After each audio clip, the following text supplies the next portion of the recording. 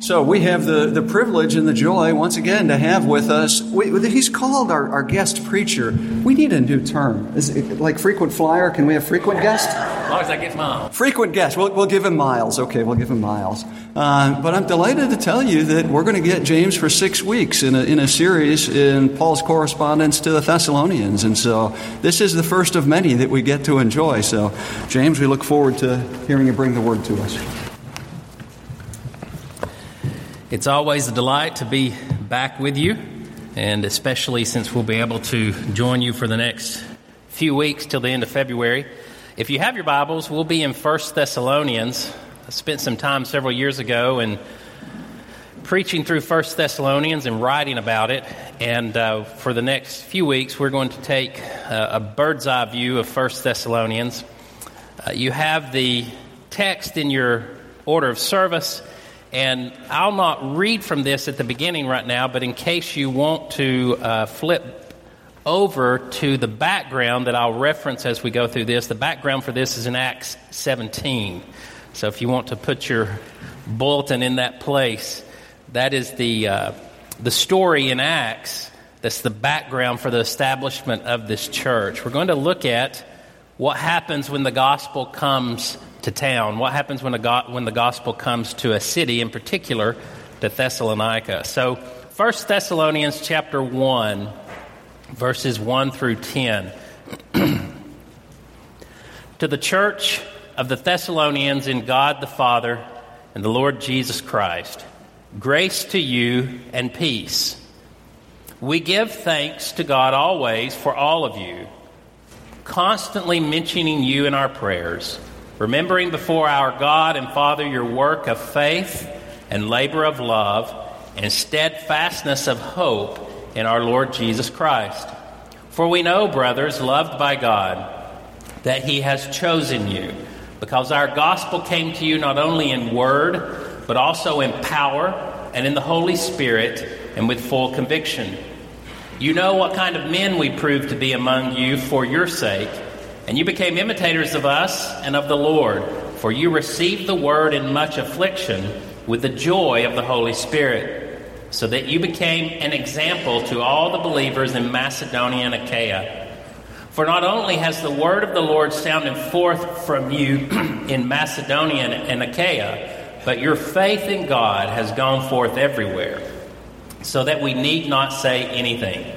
For they themselves report concerning us the kind of reception we had among you, and how you turned to God from idols to serve the living and true God, and to wait for His Son from heaven, whom He raised from the dead, Jesus, who delivers us from the wrath to come.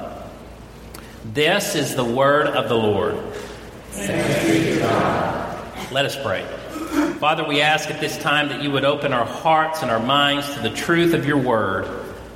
We pray that you would send your Spirit so that we would not only hear your word, but that we would receive it with power, as Paul speaks in 1 Thessalonians. Receive it with the full conviction that comes through the power of the Holy Spirit, so that our lives might be transformed. In Christ's name we pray. Amen. What happens when the gospel comes to town? What happens when the gospel comes to a city? A city like Thessalonica. That's going to be our entryway into this book as we take the next few weeks to look at 1 Thessalonians. 1 Thessalonians is not a letter that receives a lot of attention, to be honest. One of Paul's letters that receives a lot of attention. Romans gets a lot of attention. Galatians gets a lot of attention. Corinthians for other reasons. Ephesians. But 1 Thessalonians and 2 Thessalonians do not. Sometimes people avoid them because they talk about some complicated things. Other times, it's just a smaller book. But this book was perhaps Paul's first letter. It's either 1 Thessalonians or Galatians. We're not exactly sure. But it's certainly one of the first two letters that Paul writes. And as I mentioned a moment ago, we have the background for the establishment of this church in Acts 17. And I want you to imagine with me for just a moment as we begin, taking ourselves back to the first century, to that city, Thessalonica. As we begin this journey through this letter, it's helpful for us to kind of take a moment to see what this city looked like during Paul's time. If we were in that city, the first obvious thing we'd notice, it is an extremely large city. It's one of the top 10 cities of the world at that time, with over 100,000 people. There was fertile farmland we would see. We would see mining operations. We would see a great fishing industry. And as we look around, it is obvious that the city is an important travel center. It's a central road. It has a central road that connects Asia to Europe, called the Via Egnatia. This is the road Paul is taking on his second missionary journey as he's trying to get to Macedonia in the story in Acts 17. But not only does it have a central road, it also has a central harbor. Thessalonica is similar to a city not like New York City that has, if you've been to New York City, you know they have this harbor that's constantly moving freight. They have a rail line right beside the harbor, and they have one of their central plane airports right beside the rail line. That's the kind of transportation center that Thessalonica is. And as we look around and observe the city, one of the things we see is it's a very religious city. There are shrines and temples everywhere. This is the city that Paul comes to with his gospel. As he comes with this gospel to this city, he's on his second missionary journey, and he's pushing his way to Macedonia. And as he goes along this central road, this central Roman road, he makes stops along the way. In the book of Acts, he had just stopped at Philippi. And as you know, in the book of Acts, when Paul shows up in a city with the gospel, there's usually some commotion. And that is no less the case here in this story of Thessalonians. So Paul ends up here in Thessalonica preaching the gospel. And we want to ask that question, what happens when the gospel comes into a town? And there are four main points that I want us to see from chapter 1. Number 1, the gospel forms a community, verses 1, 2, and 3. Number 2, the community lives by the Spirit, verses 4 and 5. Number 3, the Spirit moves through much affliction and joy, verse 6. And then finally, the perseverance of the community, our perseverance in faith in our journey, becomes an example to others. Those 4 points are what we're going to look at here in chapter 1. Point number 1, the gospel forms a community. Verse 1, Paul gives this typical greeting that he does in almost all of his letters. Paul, Silvanus, and Timothy, to the church of the Thessalonians, in God the Father and the Lord Jesus Christ, grace to you and peace. One of the first obvious things to notice in any letter that Paul writes is that he's writing this letter to the church. That word for church means called out ones. Those who have been called out from other communities that they were part of to join this community, this gospel community. Now listen to the way it's described in Acts 17 as this church forms. Paul was traveling through that central road, and he comes to Thessalonica, and Acts 17 says there was a synagogue there, which is Paul's custom as a missionary. When Paul goes into a town, the first place he goes is a synagogue. That's very strategic. Paul could have put on his robe, his what we would call clerical robe as a Pharisee, go into a synagogue, and he could have preached and taught and spoke at any synagogue. That was kind of the mark that he had the ability to stand up and speak.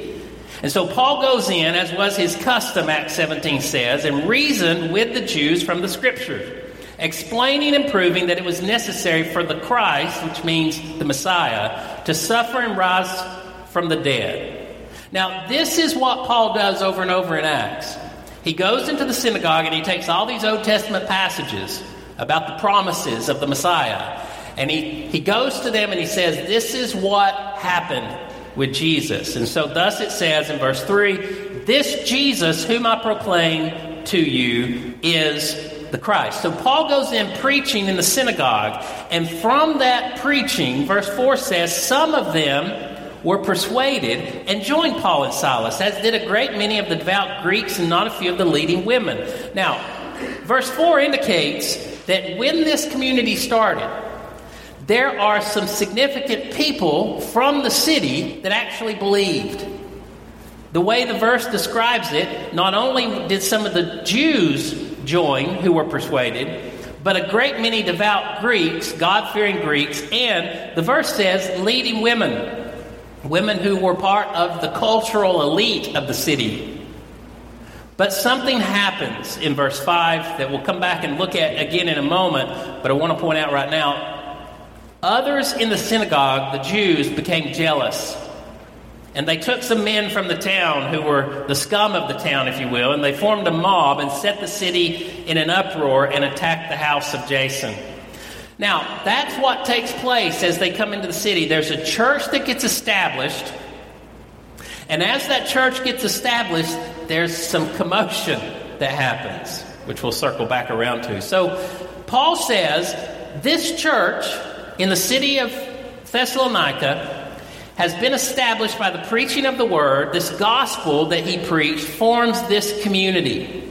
And this community takes its identity, back in 1 Thessalonians, according to Paul, takes its identity as being in God the Father and in the Lord Jesus Christ. In other words, the identity and shape of the church is that the church is bound up, the way the Old Testament would have described it, in covenant with God.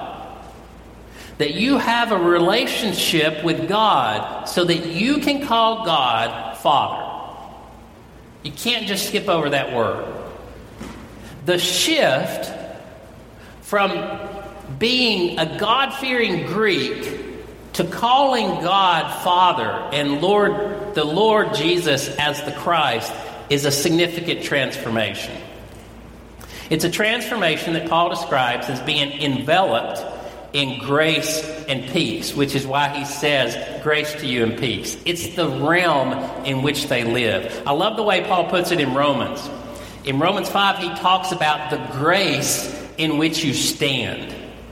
The image he gives of grace is that at one point you were outside of it, and then God takes you and places you in grace so that you're enveloped by grace. You stand in grace. That's what he means when he calls you accepted or the beloved or adopted. That's the essence of what it means to be a church.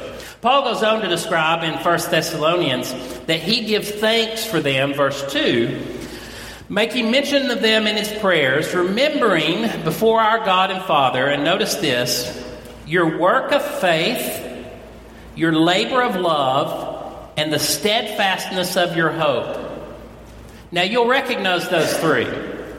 That's the triad of Paul's virtues, the greatest of all virtues. You'll recognize those three because even though we are inclined to remember 1 Corinthians 13 as the place where Paul says it, he says it over and over in his letters, and he may reverse the order, change the order up for different purposes. In this letter, he puts hope at the end because by the time he gets to the end of this letter, he's going to be talking about the anticipation of the coming of Jesus. This is why hope is at the end there. But this work of faith and labor of love and steadfastness of hope are the great virtues of the Christian faith. It is what your character should look like. Faith, love, and hope. And these are so important in the course of this book. We'll come back to them in a separate sermon. But it's important to notice at this time that this is part of the journey of the Christian faith. This is the essence of the journey for Paul.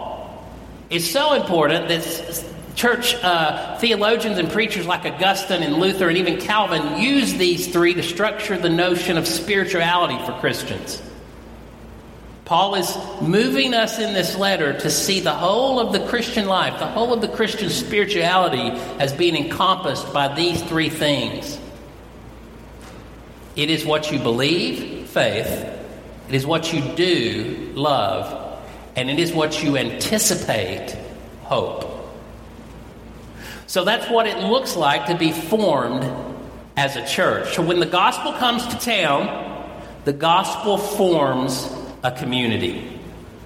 Point 2, this community that's been formed, this church, lives by the Spirit. Notice verse 4 and 5.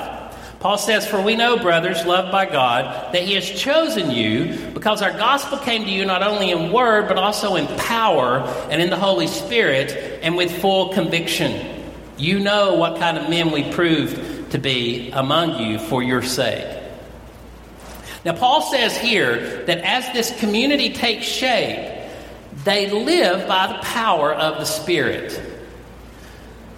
This is a very important point.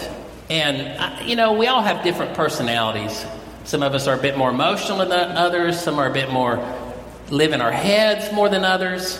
Some live in our guts and just want to do something right away more than others. Most of the time in the Reformed tradition, we tend to be a little heady. We tend to gravitate towards sermons that have a lot of content, a lot of depth. And we leave the emotional side of things for other Christian traditions. But you cannot escape in Scripture the way the Spirit works in your life individually. And there are moments in the course of your life when the Spirit moves and you shouldn't resist the way He works to shape your heart and your life. Sometimes those moments are very emotional. Doesn't mean you all of a sudden got saved again. It means that's part of the faith journey. And the word that Paul uses here with the Holy Spirit, that word power, is the same word he uses in Romans 1:16 when he talks about the power of the gospel. It's the Greek word dunamis, which is where we get our English word dynamite. That's not accidental. The Spirit moves with a power, according to Paul, that eventually became the word for dynamite in our language. It's an explosive power. It's a power inherent within the Spirit itself that dwells within you.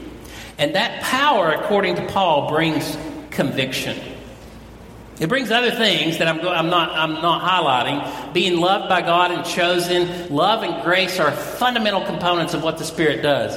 But at the end of the verse, it brings power and conviction. Now, there's an important reason why he mentions this, because this group of Christians needed that kind of power and conviction. I read the passage. I jumped ahead and read the passage in Acts 17. I was going to wait for this point. I got carried away. And it was the passage where the Jews became jealous in Acts 17 and verse 5. And they formed a mob, set the city in an uproar, attacked the house of Jason, and brought him out to the crowd. When they could not find Paul and Silas, they dragged Jason and some of the other brothers before the city authorities. This is what they faced. Now, one of the central aspects of the city of Thessalonica, these authorities that they mention here in Acts 17, were the rulers of the city. Thessalonica was a free city according to the Roman Empire. It was an old Greek city, but they gave them freedom to mint their own coins and do things as long as they didn't create a problem. In the Roman Empire, if you don't create a problem, we'll ignore you. Send us your money, pay tribute to Caesar, continue to be a good city, and we'll let it go. And these authorities had the responsibility to lead the city and keep that freedom. And one of the central responsibilities of these authorities was that these rulers of the city not only were appointed by Rome to make sure everything worked smoothly, but they led the city in worship. They were almost like priest rulers. And in the history of the way the Roman Empire was set up, these rulers didn't just lead them in the worship of any god or goddess. They led them in the worship of Caesar. Now, you'll recall, we just finished Christmas time, and in the year of Caesar Augustus was when Christ was born. And that time period in the Roman Empire with Caesar Augustus and what comes the next 30 or 40 years that we're talking about was called the Pax Romana, the Peace of Rome. And it was the period of time when Rome built roads. There was no war. There wasn't much war taking place. And so the military would build roads and they'd construct connections between cities, and they put outposts in different places so that there would be safe passage. And it was described that Caesar Augustus, during these times of great improvement in the Roman Empire, it was said of Caesar Augustus that he brought peace and security and prosperity, that Caesar Augustus brought a kingdom to us, that Caesar Augustus, they said, brought us, and this is the word they used, the gospel. Caesar Augustus was the bringer of the gospel, the good news, that there's freedom as long as you worship him. That's the environment in which these Christians believed. So you had to worship Caesar. You had to pay tribute to Caesar, and you had to call Caesar Lord Caesar. And you could not call someone else that. That's why Paul makes such a big deal in Romans 10 when he talks about confessing Jesus as Lord. He's not just talking about a private interior moment for you inside a church building. He's talking about a public profession where the Christians who were taken to the Colosseum professed Jesus as Lord and not Caesar, which meant they risked their lives. And you can see it in Acts 17. The very fact that they had confessed Jesus as Lord, they get drug out to the city. And notice they're shouting, here's the point, they're shouting in verse 6, these men who have turned the world upside down have come here also, and Jason has received them, and they are all acting against the decrees of Caesar, saying there is another king, Jesus. That's the heresy in the Roman Empire. When the gospel comes to a town and it forms a community, and that community lives by the Spirit, that Spirit must give them the conviction and power to confess Jesus before whatever it is that they face. And in this case, it's confessing him as king and not Caesar. You'll notice verse 8 says, the people and the city authorities were disturbed when they heard these things. They knew what had happened when Paul left Philippi. They knew what had happened when the gospel went to these other places. And the language they use here is that this gospel is doing what, according to the end of verse 6? Turning the world upside down. Our world was right. Caesar was king. We have this freedom and this prosperity, and everything's okay. But now, this other gospel has come to town, and this other king Paul's talking about called Jesus, and it's turning our world upside down. And it's disrupting our commerce and our economy. You need the power of the Holy Spirit and conviction when you face something like that. You need to believe that the Holy Spirit is guiding you through this. And that brings me to the third point. The third point, not only does the community live by the Spirit, as we just saw, but the Spirit moves through much affliction and joy. Point number 3. This is a fundamental, important point in the book of Thessalonica, and it is a fundamental, important point in Paul's theology. And if you don't get this as a Christian, you will face a lot of hardship in the course of your life. The Spirit works through affliction and joy. Verse 6, Paul says, you became imitators of us and of the Lord, for you received the word in much affliction with the joy of the Holy Spirit. Now, how in the world do those two things go side by side? How do you put the Spirit, how do you put affliction beside joy? Sometimes that doesn't make sense to us. Sometimes we live with the assumption that we grow in the Christian faith, and if we're following God and doing the things we're supposed to, everything goes okay. And then when a problem comes, we're completely shocked and taken off guard. Why in the world did you let this happen, God? I am being faithful and going to church. I'm praying with my family. I'm doing this with my spouse. Why are you letting this happen? I thought I was faithful. And then the great temptation at that point is to be bitter. To be bitter about what's happened and angry at God. This is over and over in the New Testament. I could give you numerous verses that indicate how affliction and joy go side by side. I've done a lot of studying in initiation rites in different cultures. Even in the church, through the Middle Ages and other things, why certain things in churches were set up. And in our current time period, a lot of those kind of initiation rites have passed away, and you'll see books written, especially for men sometimes, how do you train a young boy when you've lost those? One of the first aspects of initiation rite, consistently across cultures, is to expect life to be hard and death is inevitable. It's one of the first lessons they try to teach to young boys.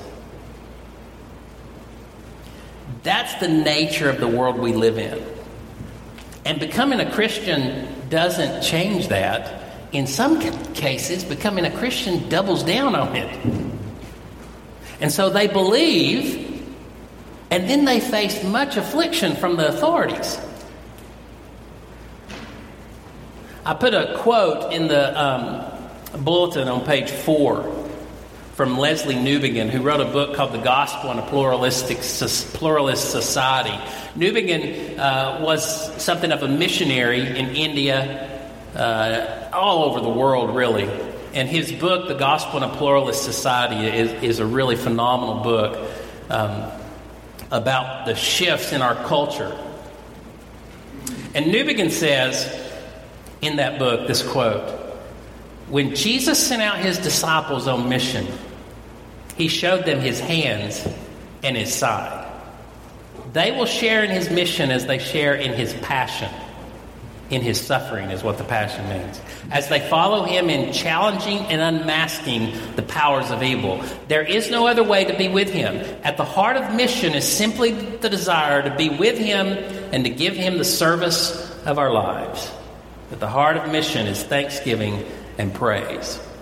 At the heart of mission is, to use Jesus' language, picking up your cross and following Jesus.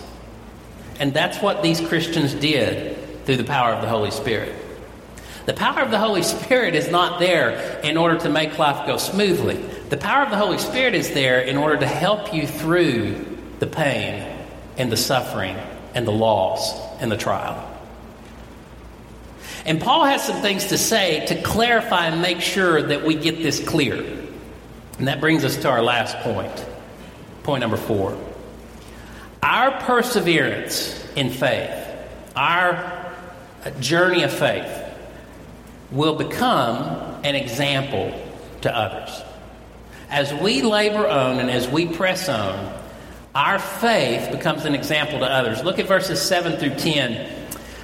Right after the verse 6 that we just looked at, Paul goes on and says, so that, now get that, so that the affliction and joy that the Holy Spirit brought to you happened, so that you became an example to all the believers in Macedonia and Achaia.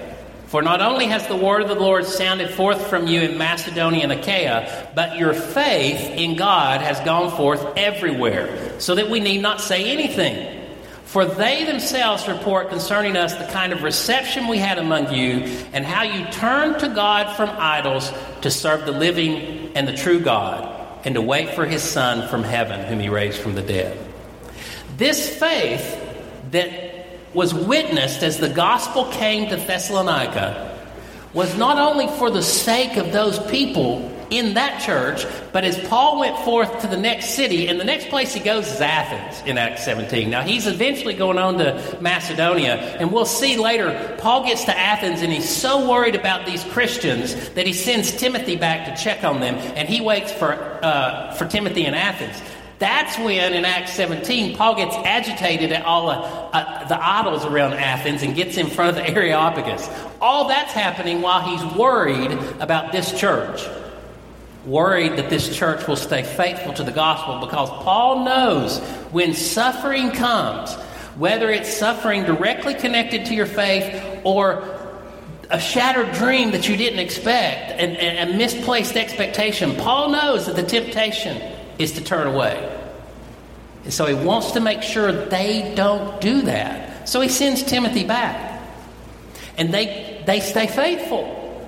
And their faith becomes an example to other Christians so that they believe as well. I want you to notice as we wrap this up how Paul describes this in verses 9 and 10.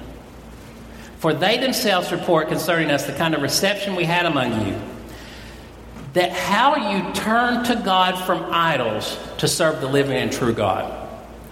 Now, if we're back in Thessalonica and we're walking around the city and we see all these shrines to gods, Thessalonica was known as having a multitude of shrines and temples to gods. If you have a central thoroughfare of a road and a harbor, you're going to put up every shrine you can. Do you know why? Because that brings in money. You go to the temple, you pay your temple dues because this is the God you're trying to appease so that your farming goes well, your mining goes well. All these gods around the city are bringing commerce into the city. And when you start to touch someone's wallet or pocketbook, it gets very dicey. And that's why they were so angry in Acts 17 and said, you're turning the world upside down. Because as these Christians believed, they turned from these idols to serve the living and true God. They didn't frequent the temples anymore. They didn't go pay their dues to the temple gods and goddesses. But if we were to walk around Thessalonica a little longer and be able to look in the distance north of the city, we would see a mountain rising up in the horizon. Mount Olympus was in the background of the city of Thessalonica. Maybe you recognize that, depending upon how much modern mythology you've read. Mount Olympus is the location of the Greek gods that are connected to Zeus. The great Greek gods of Greek mythology found their home in the mountain that overshadowed the city of Thessalonica. So you can imagine that kind of pressure on that city as Paul comes speaking of a one true God. They turned from all these idols to serve the living and the true God. That's the essence of faith for them at that point. Now, of course, faith grows in the course of your life. That's the initial step of faith. If you're going to the temple and worshiping the gods and goddesses and you turn away from that, and as you grow as a Christian, other things come, and Paul will address those things in 1 Thessalonians, but that is the initial step for them. And then Paul adds a couple of other things in verse 10. Notice what he says. Their faith, as they turn to God, their faith is focused on Christ. As they wait for his Son from heaven, whom he raised from the dead, Jesus, who delivers us from the wrath to come. This is such an important verse. The faith that you have is a faith not only that loves other people, as Paul said in the first part of the chapter, and loves God, but it hopes, it looks toward Jesus. A faith that he was raised from the dead so you are forgiven. But it also a faith that looks to Jesus, who, according to the very end of verse 10, delivers us from the wrath to come. Now, why is that so important in this context? These Christians have suffered at the hands of this city and these rulers.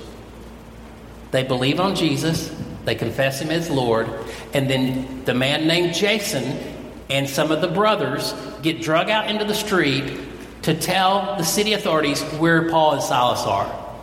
And in their conviction, Jason and the other Christians, they did not tell the city authorities where Paul and Silas were. Paul and Silas slip out by night to go on to Macedonia so they're safe. So imagine you're Jason days and weeks after that, and you're still suffering at the hands of the city authorities or others because of your faith, what is going to crop into your mind? Well, maybe I did the wrong thing. I'm suffering so much now. I'm going through such pain. Is this the right choice? Or have I done something else wrong and God's punishing me for this? Is my suffering because God's not pleased with my faith? Was I not bold enough? Those questions are a common human response to suffering. It's why I think suffering draws us, if we don't get bitter, suffering is the doorway to continually draw us closer to God, because it knocks us down. And so if you're in that moment where you're suffering, you're not sure why, and it's very painful, and you're tempted to think God's doing something to punish you, Paul says, no. That kind of wrath has been taken care of when Jesus died.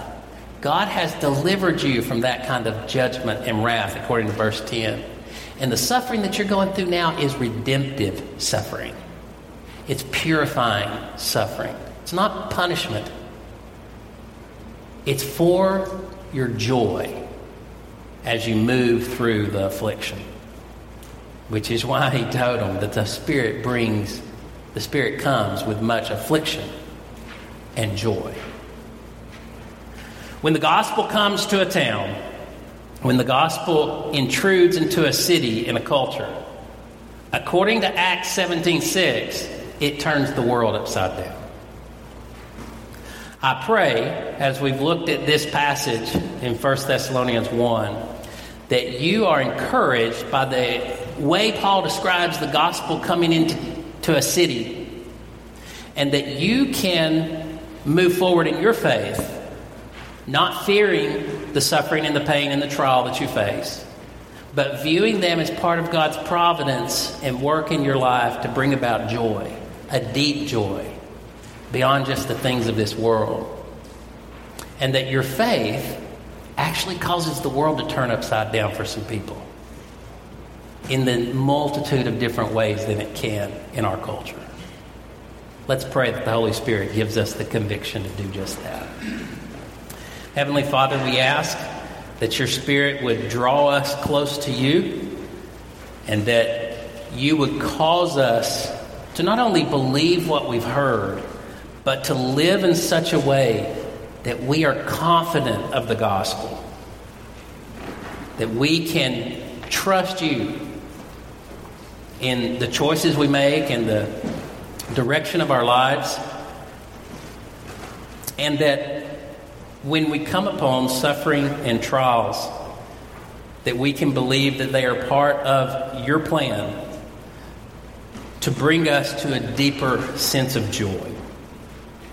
We pray that as we live our lives and are a witness in various ways by our actions and our words, that our faith would cause the world to be turned upside down for some of our friends, so that they might ask what kind of confidence we have as we go through these trials. We thank you for Jesus, who died upon the cross for us, was raised from the dead for our justification, and he has delivered us from the wrath to come. And we ask that we would be faithful to you and glorify you in all things. In Christ's name we pray. Amen.